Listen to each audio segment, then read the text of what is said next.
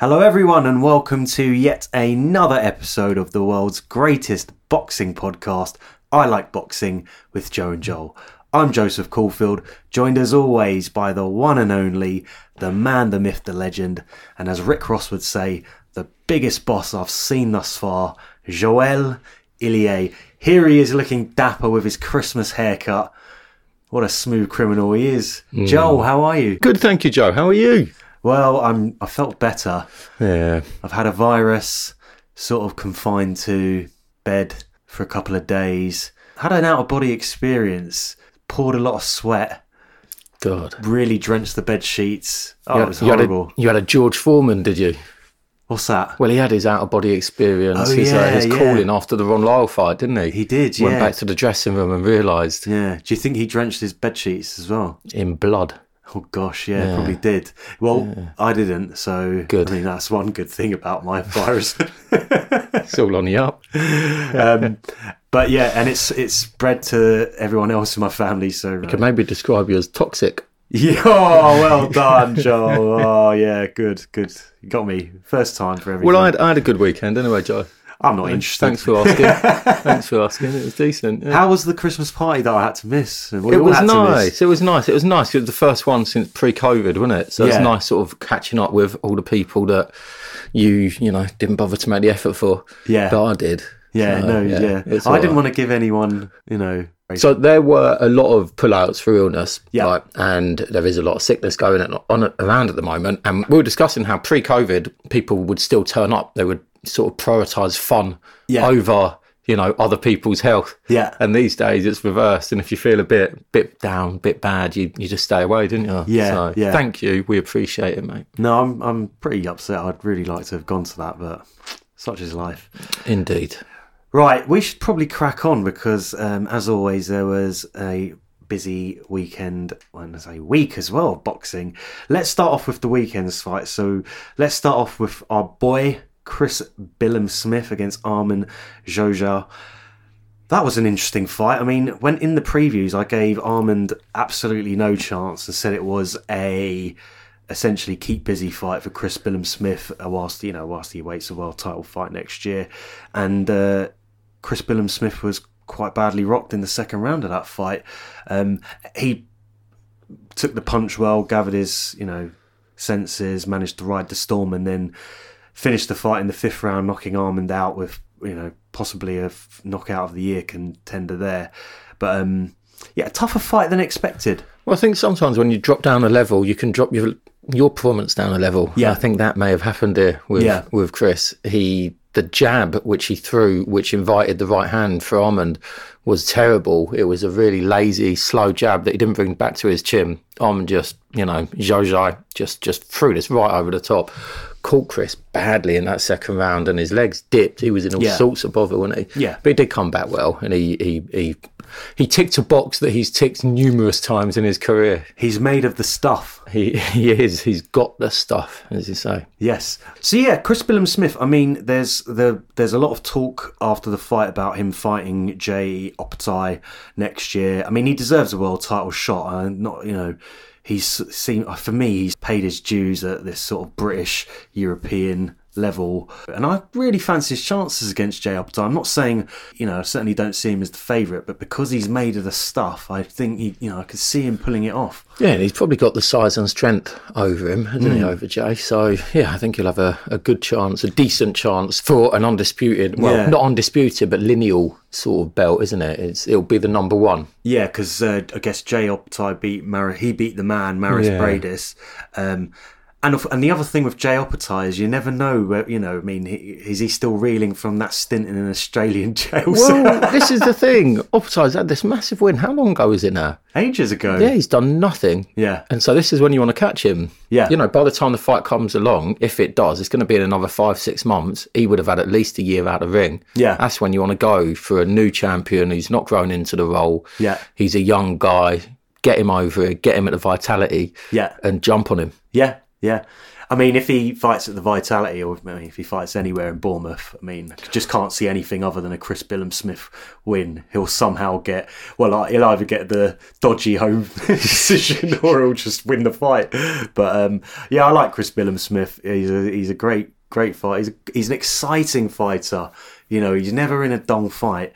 And I really like Shane McGuigan too as well. I mean, he's a really great trainer. He's doing great things in the sport. So we're fans of the whole gym, really, aren't we? Yes, yeah, and it's a gym that's just down the road from here. It is. So, yeah. You know. We should really just pop down there one day and say, look, where I like boxing with Joe and Joel. You should be affiliated with us. Give us access to all your fighters, interviews. You know. I missed my chance. I saw Chris Billam-Smith and Eddie Scotney down the road. Did I tell you about this? No, I saw don't think you did. A couple of weeks ago. Oh, no. Yeah, I think it must have been that week I had off for the first week of the World Cup. Oh, right, yeah. And so I was around in the day, walked past, and they were walking down the road. Obviously, just had a workout. Yeah. That's the end of the story. Oh. Although, no, I gave Ellie Scotney a nice smile. She smiled back. Of course she did. Oh, yeah. There we go. And moving swiftly on. So, yeah, great performance from Chris Billam-Smith in the end, and big things for him in 2023. Let's talk about another fight that was on the box card, which was Dan Azeez against Rocky Fielding, a fight I was quite looking forward to, but I have to say, as the fight drew closer and closer, it just seemed more and more apparent to me that Dan Azeez was going to win this fight quite convincingly. Well, Rocky had failed to make weight, hadn't he? Yes, by a pound, and he didn't attempt to drop the weight either. Yeah. Once he'd weighed in a pound over the limit, his trainer, Jamie Moore, decided that he shouldn't try and lose the weight. He's pushed his body enough, and it would be unhealthy for him to attempt to lose any more. So they just gave up his chance at the belts. Yeah, and I mean, this is a thing as well. In Rocky Fielding's big fight, he's so easy to punch to the body. Mm. I mean, I guess it's because he's so tall and lanky, but there's too much length to defend. I think that this is why Dan Azeez would have been an awful style matchup for Fielding, even at his best. Yeah, you know, it's just Azeez is a master at getting in on the inside, using his shortness. Yeah, even though he claims he's 5'10", I just can't see it. But he gets inside and he lets his hands go constantly as soon as he gets there. There's no messing about with this man. Yeah, I mean, he really is. He's very similar in style to his hero Marvin Hagler. Yeah, and I just thought he was excellent again as the fight wore on. Yeah, I just thought he got better and better. He got touched in the 6th round, which was the only significant punch that Rocky Fielding landed. Yeah, it was a left hook, and Azeez, it's like it just woke him up. Yeah, and Azeez doesn't, when he's putting his foot on the pedal, he doesn't sit down on his punches more or anything like that. He just ups the pace. Yeah. He's got several gears to his game, and it's really difficult to get that. Yeah. And he does it so well. And as soon as he steps it up, by the end of that 6th, he had Fielding really hurt. Yeah. And then by the end of the 7th, the fight was done, got stopped in the 8th. The tail came in, didn't it? And he put Fielding down in the 7th towards the end of the round as well. He did. So. It was a body shot as well, wasn't it? It was a straight right to the body. Odd punch to put someone down with. Yeah, exactly. Because normally with a body shot, you're going to be stepping in and dipping the knees and really digging in there with a hook or an uppercut. You know, if you're going to floor someone, very odd punch to put someone down with. Yeah, yeah. Makes me like Azeez even more. Yeah, yeah. A great performance from Dan Azeez, and I mean, I think I also got the distinct impression that, you know, Rocky Fielding was in it really for a payday. I'm not criticising him per se, but I don't think he came in really with any belief that he could win this fight. Where does Dan Azeez go from here? Because he's 33 now. He hasn't got any time to waste. It's really difficult because I don't know who Sky have got for him. That's the thing. His natural rivals are over at DAZN, so I want to see him in with, you know, the obvious guys with Craig Richards and Buatsi and this lot. It'll be fantastic. I mean, even Lyndon Arthur's with Wasserman. Yeah, and that's not going to happen, is it? Well, Wasserman and Shalom, they could work together, I think. Yeah. They could. I mean, Lyndon Arthur's hardly full of options. So that might be the fight. Could make sense. Go-to fight for both of them, really. Yeah, maybe that's the one. Who would you favour if they fought, the two of them? Azeez. I think I fancy Azeez now as well. Yeah, exactly. I think Azeez is so fresh and hungry. He might be 33, but he doesn't fight like it. He hasn't got the mileage. And he fights like a hungry 21-year-old. Lyndon Arthur has that look of someone who's not that fresh anymore and he's not that passionate on the job. So I'd always go for Azeez in that situation. I've got high expectations actually on him. Yeah. So fair play to Dan Azeez, another one who we have high hopes for in 2023. Now, here's a fight that took place earlier in the week on a Tuesday, around about 11 in the morning whilst I was at work. We were told 12, weren't we? Yeah, I was a bit disappointed because I did try and check it out, and at 12 o'clock I was like, oh, it's finished. So I found out the result. Yeah, you just text me saying, I was like, I was planning on just to stick that on. It was really annoying. Like my bosses ain't listening. But Bet365 because they said 12 o'clock. Anyway, Paul Butler against Naoya Inoue, which was for the undisputed Bantamweight Championship. Everyone predicted that it would be one-way traffic and that Inoue would essentially destroy Paul Butler. And the only surprising thing about this fight was that it went 11 rounds. Inoue absolutely had his way with Paul Butler. It was quite a disappointing performance from Butler, I have to say. I feel I have conflicting thoughts about this because for me, it was obvious that he was in way above his head. He didn't try to win the fight at all. He was in survival mode from round one. Again, it's something we talk about quite a lot. It's not gambling to win the fight. Yeah, exactly. And Tim Bradley on comms was very, very critical of Paul. But I mean, he basically said, I hope I never see him fight again, which is brutal. He was scathing from early on as well. He'd made his mind up after about two rounds there, Tim. Yeah. And to be fair, it was a decent assessment. Yeah. And the other thing as well, which, I mean, even Naoya Inoue was bored by the whole thing because, from about the fourth or fifth round, whatever, I can't even remember, he started fighting completely unconventionally for him, hands down, doing weird movement, basically doing whatever he could to just get Paul Butler to throw something so he could counter with like a clean, crisp shot. And maybe he was a bit frustrated as well. He wanted to put on a show and he was fighting someone who was just content to cover up and block as many punches as possible. Anyway, Inoue finally put Butler away in the 11th round with a vicious assault to the body. Paul Butler had no chance of recovering and the fight was stopped. So congratulations to Naoya Inoue. I mean, I did say I had conflicting thoughts because part of me does agree with Tim Bradley. I'm, quite disappointed that he didn't go for it. It's a massive fight. I also think, no matter, you can be completely overmatched in a fight, but it just takes one punch. And I don't care how great a fighter anyone is. If you get caught with the right punch, you're going down. You might not get knocked out, but you could get very badly hurt. And that gives you, your opponent a chance. Paul Butler just didn't go for it. But on the other side, he's clearly out of his depth. I think he knew straight away that there was absolutely no way he was going to even come close to having any chance of beating this guy. And can you blame him in a way? Why go into the ring, go for it and get concussively knocked out and badly hurt? Who knows? Paul got this shot off of the back of winning a sort of interim-y belt, which means nothing, that then got upgraded. He's well below this level. He knows that. We all know it. He was put in there because he had this trinket and that made the undisputed fight. Now, it's a sort of just quirk of history. Okay, Paul Butler's been able to take part in one of the very few, in the grand scheme of things, undisputed title fights in the history of boxing.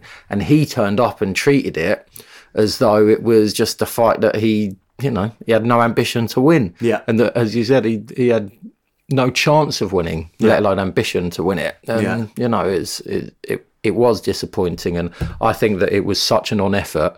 I err on the side of that was sort of borderline unacceptable, really. Yeah. I mean, I kind of, I do want to be, I want to be generous towards the fighter and I kind of want to have a bit of compassion and I feel for him. It must have been, I mean, if I was in the ring with Naoya Inoue, I'd probably do the same thing. No, but that is the case. But you weren't getting 200 grand or whatever he was getting to get in the ring with Naoya Inoue. Yeah. It was his choice. And he's a fighter. Exactly, it's his job. So, very disappointing performance from Paul Butler, but we're big fans of Naoya Inoue. I mean, he's going to be moving up in weight now, I suspect.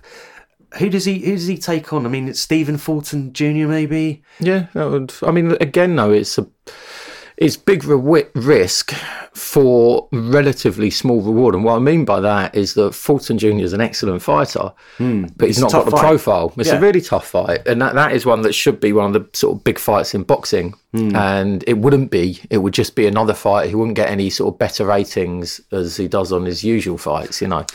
Do you see it? I mean, something about Inoue, he reminds me a bit of Manny Pacquiao. He's got that nastiness in him, and he's got that spring, that speed, that, you know, the it's combination, the jerky in and out. Jerky in and out. He's, you know, I know exactly I think what he you could mean. carry his power up 100% up the weight classes, and he's at that similar sort of age where I think, you know, he could potentially become a superstar of the sport.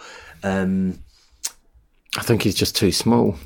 Yeah, true. I think it's just unfortunate. The little guys just don't get the profile. Yeah. And he won't. Yeah. So anyway, congratulations to Naoya Inoue. Handled business as expected. Right, let's move on to the news. And we've got a few pieces for you. And Joel is going to give you a lengthy update on the Conor Benn situation, because as I understand it, Joel, Mr. Benn has released yet another statement, followed by the submission of a 270-page dossier, shall I call it, and defence to the WBC. Joel, what's going on here? So Conor released a statement the other day. Now, it basically said nothing other than I'm innocent and it will be proven. Yeah. But it had zero substance to the statement whatsoever. Yeah. Now, after that, the WBC have confirmed, and it was a bit surprising to me that it was the WBC, but they confirmed that they had received a 270-page document, which was a sort of defence of Conor Benn and an explanation for why he had this in his system. They haven't released any details, but they said, well, there's a lot to get through. Maurizio said, so there's a lot to get through on here. It's 270 pages. Yeah. Therefore, you know, it might take us a while, but we should have things cleared up by the new year.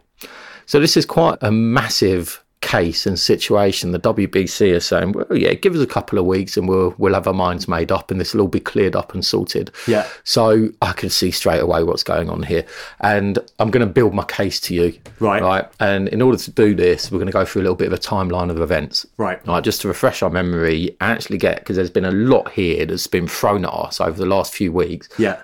Let's get the facts. What's happened here? So, on July 25th, Conor Benn failed a VADA drugs test for a female fertility drug known to boost testosterone in men. It's called clomiphene. Yeah. Right? Then on September the 1st, Conor Benn failed a second test for clomiphene. Yeah. Now, neither of these tests were made public. No, we still don't know exactly when all the parties were informed as well on these. Now, on October the 5th, which was 3 days out from the scheduled fight, which was on October the 8th against Chris Eubank Jr., the Daily Mail broke the news that Conor Benn has failed the September 1st drugs test. Now, this was shocking news to everyone at the time, right? Now, shortly after the story is released, Matchroom claim in a statement that no rule violation has been confirmed on the part of Benn because he has not yet submitted his B sample. We'd failed that other test in July. This is now October, and they're saying, well, we can't prove anything against him because he has not submitted his B sample. That's up to Benn to submit the B sample. There was no delay other than on Conor Benn's team here. Okay. Then they say he remains free to fight. Both sides have taken medical and legal advice and are aware of all relevant information, and that's important, right? Yeah. And wish to proceed with the bout this Saturday. Yeah.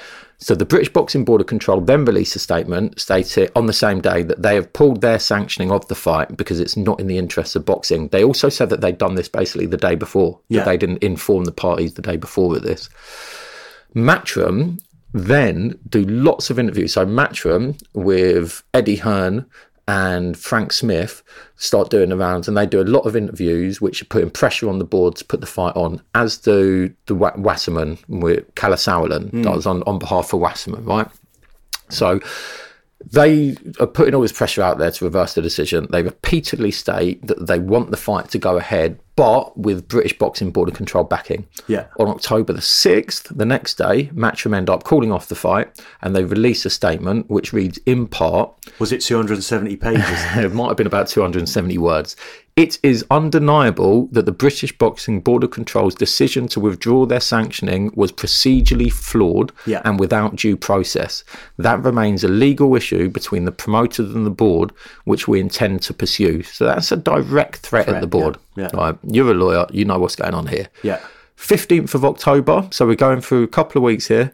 We go to the 15th of October. It is reported that Team Ben have instructed world-renowned sports lawyer Mike Morgan of Morgan Sports Law to take on his case. Now, Morgan has represented Tyson Fury, Chris Froome, Dillian White and others.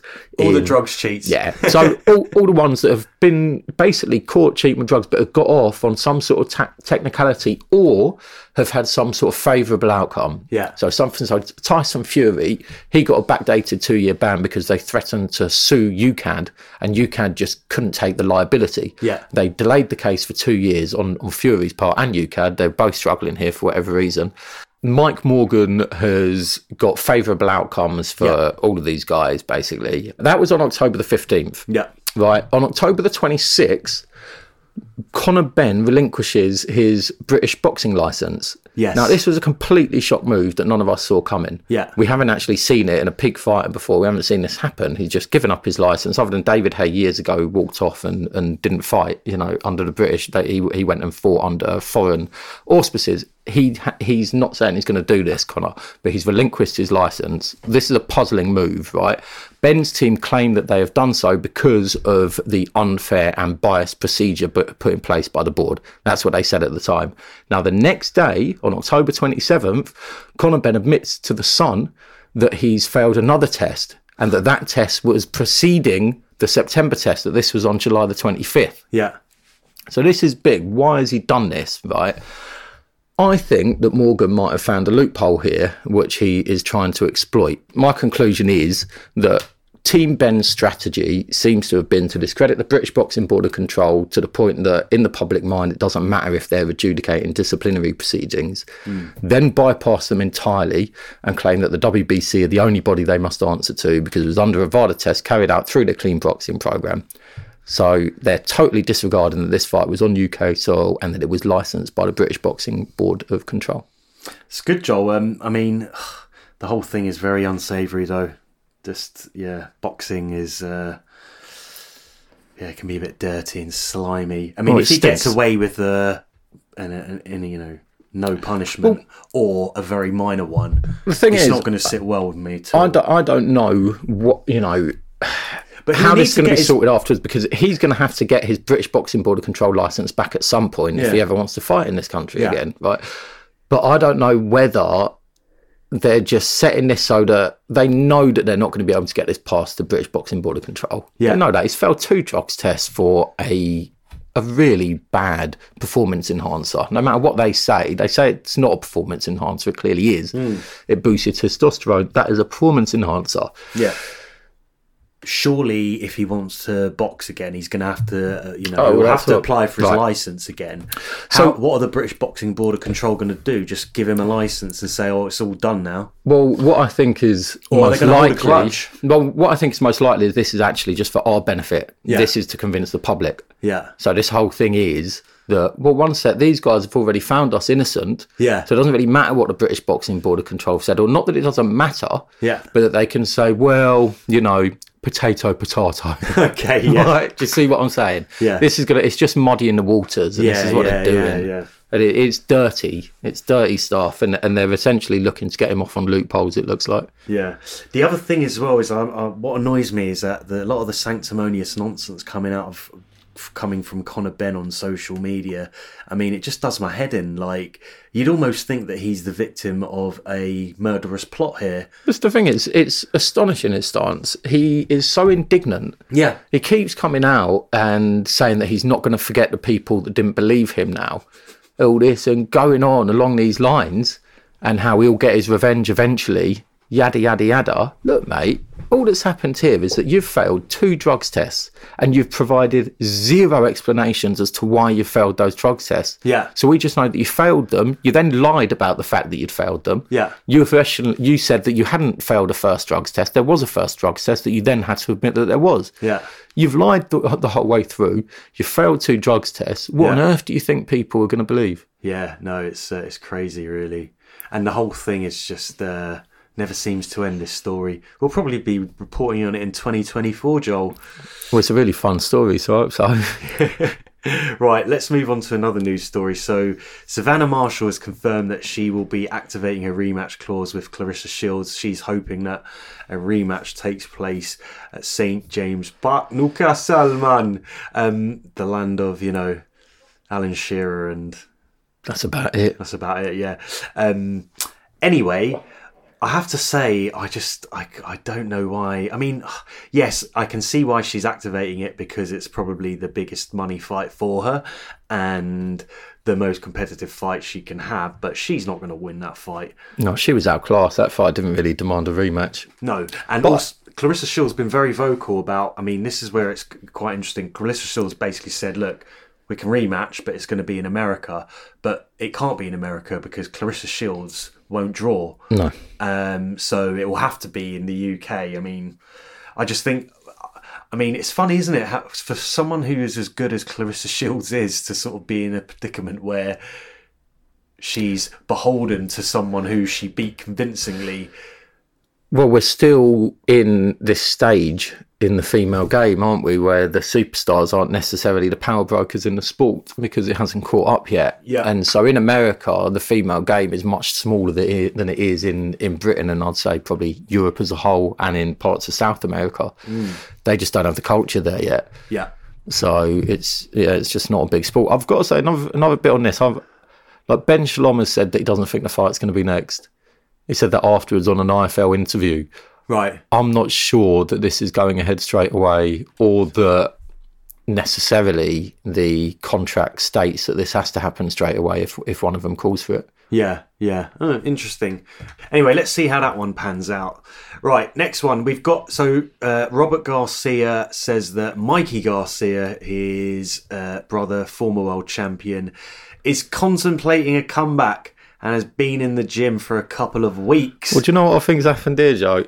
I think that Mikey Garcia saw Sandor Martin's performance against Teofimo Lopez and thought, maybe I didn't do that bad. Yeah. Maybe that wasn't a performance worthy of retiring on. Yeah, maybe. So maybe I've still got the stuff. Do you think he still has the stuff? No. No, he doesn't. I don't think he has the stuff. I think he should just enjoy his retirement. Yep. He lost the hunger years ago. Yeah. I mean, he doesn't like boxing either. He's been very vocal about that. I mean, it was just a way of making a living. Also, I thought when you said he'd been in the gym for a couple of weeks, it might just be because he put on a lot of weight. It's likely, isn't it? Right.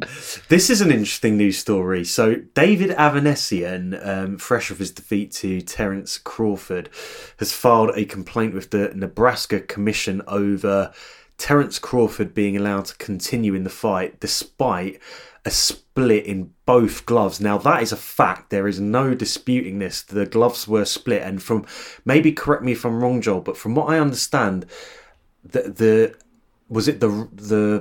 round before he knocked Avanesian out, one of the commissioners or the referee checked the gloves and said, continue, but you will need to change them in the next round or something like that. Between rounds, exactly. But lo and behold, he just subsequently knocked Avanesian out. What do you think? I mean, does he have valid grounds for this fight being ruled like a no contest now and the decision being overturned? I think, yeah, to be honest, it seems like he does. Not that he would ever get the decision in Nebraska. This is Terence Crawford's hometown. They're not going to overturn the fight. Yeah. But it does seem a really awful situation here. There were clear massive splits in his gloves, and he's been completely ironed out. Yeah. With 1-2 combo. Yeah. From those two gloves. Yeah. And was not clean out. Yeah. No, I mean, when just quickly, he hadn't really seemed that bothered by Crawford's punches previous to that. He'd been eating a lot of punishment, but I can't remember him being rocked around the ring. Yeah. And then all of a sudden, he's just completely ironed out. Yeah, yeah.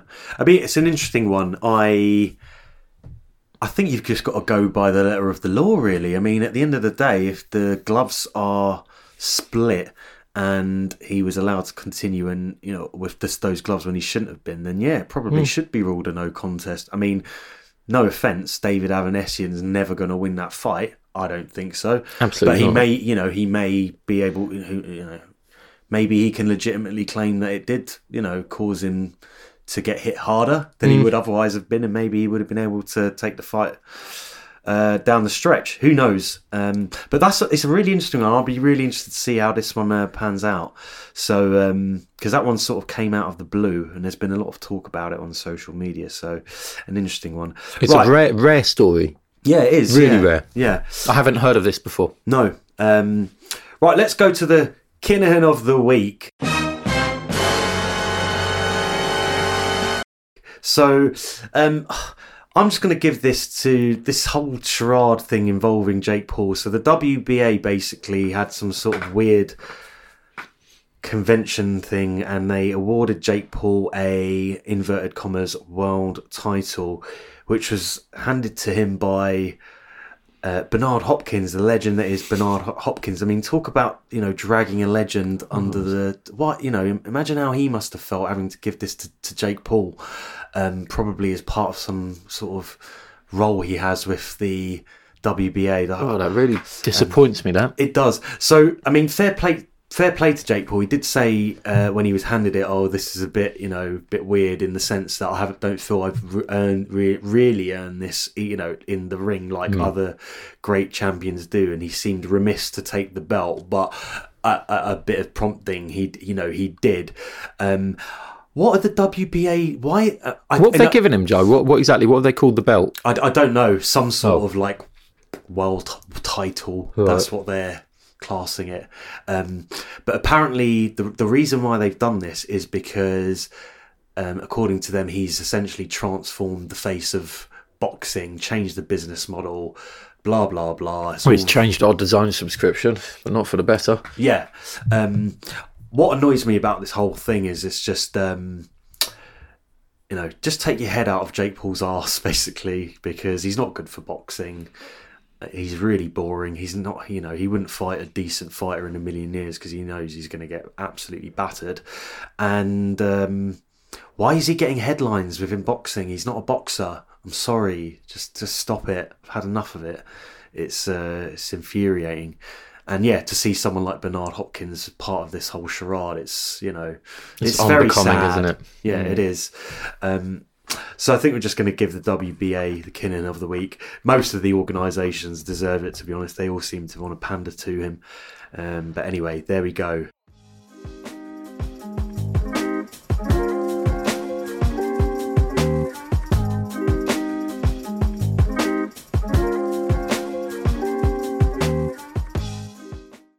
Right, there are no previews since it's the end of the year. Boxing's winding down, so nothing really. Certainly, no fights coming up this weekend. So we have the magazine lottery section, and Joel has picked out an edition of... Okay, so I picked out an edition of Boxing News from the 26th of February 2010. This is the one with a fresh-faced Kevin Mitchell on the front, but I've ignored the Kevin Mitchell stories, and I've gone straight through to the action from the US section, right, to a ringside report from Ron Ross. Right? Good old Ron Ross. Good old Ron Ross. He had attended a card in Hollywood, Florida, on February the 16th. Now, this is just one of those crazy boxing stories, which is why I brought it up. And it stars one of my favourites, Oliver McCall, who had the best chin bar none in the history of boxing. Right? Correct. He was also just a terrible drug addict and had terrible mental health issues. He was meant to be fighting at the Hard Rock live arena against Yuri Lawrence on this night, but in the week before the fight, the 44-year-old former title holder got arrested on drugs charges, and they were possession charges, and that then put him in jail. Right. So the famed matchmaker Johnny Who took his Boss, place? famed matchmaker Johnny Boss looked around for a replacement. He must have looked in his living room and gone, what about your son there, Elijah? Yeah. So he brought in his 21-year-old son, Elijah McCall, right, to stand in. And he stood in the main event, made a main event against this Juru Astilde. Did he inherit Oliver's chin? Absolutely not. He got completely ironed out in this fight badly and quickly. Oh, gosh. And it was just...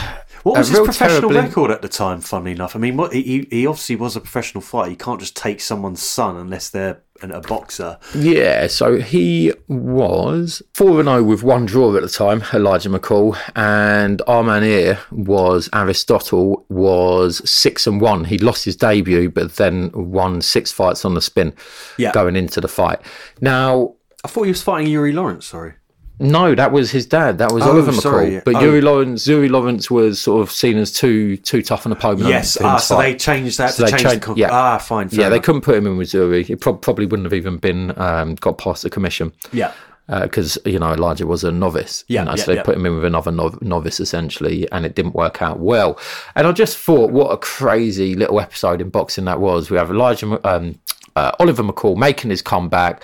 He'd been doing all this stuff at the time about how he was back. He was, training his son. Living the clean life. Yeah, and it was a real big story at the time that was coming through. And then days before the actual fight, when he's due to be in the ring, he's done on drug possession, and it's really heartbreaking, really. Yeah, it is. No, it's not. Had all this to aim for, and he's got his family involved, and he still couldn't stay away from his demons. He was sick. He was a sick man, and only in boxing do they then go, God, terrible family sort of crisis going on here. I hear your son can fight. Yeah, I hear your son could come in here and take some punches for us. Yeah, they got his son in, and the poor boy's basically taking a beating for his dad. Really put the end of his career. It marked the end of his career, really. How would you feel as a dad if that had happened? Like, I mean, I'd sort of feel fairly ashamed. My son's just taken a pasting in the ring because I couldn't. I may have to take some drugs to get over the feeling, mate. Gosh, this is the problem in that situation, isn't it? Yeah, it's a vicious cycle. It really is. So Elijah went on to have little success in boxing, losing most of his fights, really. And Aristide, who'd won that fight, went on to lose his next 3 fights, won a couple, and then lost the last 6 fights of his career, retiring in 2019. And Elijah McCall, by the way, retired in 2013. So he didn't give it a great go either. So it's just one of those crazy little stories in boxing. A little side note in history in the sport. I'm glad you brought that one up. Actually, I wouldn't have known that from Adam, and I had just completely forgotten about the whole thing. Yeah. So Oliver McCall, if you're listening, hopefully you're a better dad these days. On that note, right, do you want to pick yours? I'll pick the magazine, yeah. So I just want to let our listeners know that next week's pod we will be doing a sort of end of year awards thing. So we'll be picking our fighter of the year, our fight of the year, and our knockout of the year, and any other things of the year that we can think of. The Kinahan of the year. Big one. Might have to go to Tyson Fury. That might be my early contender for it. So yes. Anyway, give me the stash. Right, here's a stash, Joe. Are you going to take them all? So I have picked out an edition of Boxing News dated the 21st of September 2007, which on the front cover features Mark Prince, and somewhat sad story about his son who was murdered and how he was dealing with that. So I shall have a look through that edition and see what we can come up with to discuss next week. I think that's it, Joel. On that note, I shall say thank you all for listening. We hope you've enjoyed this episode. And Joel, do you have any final words? Love you all. And on that note, goodbye.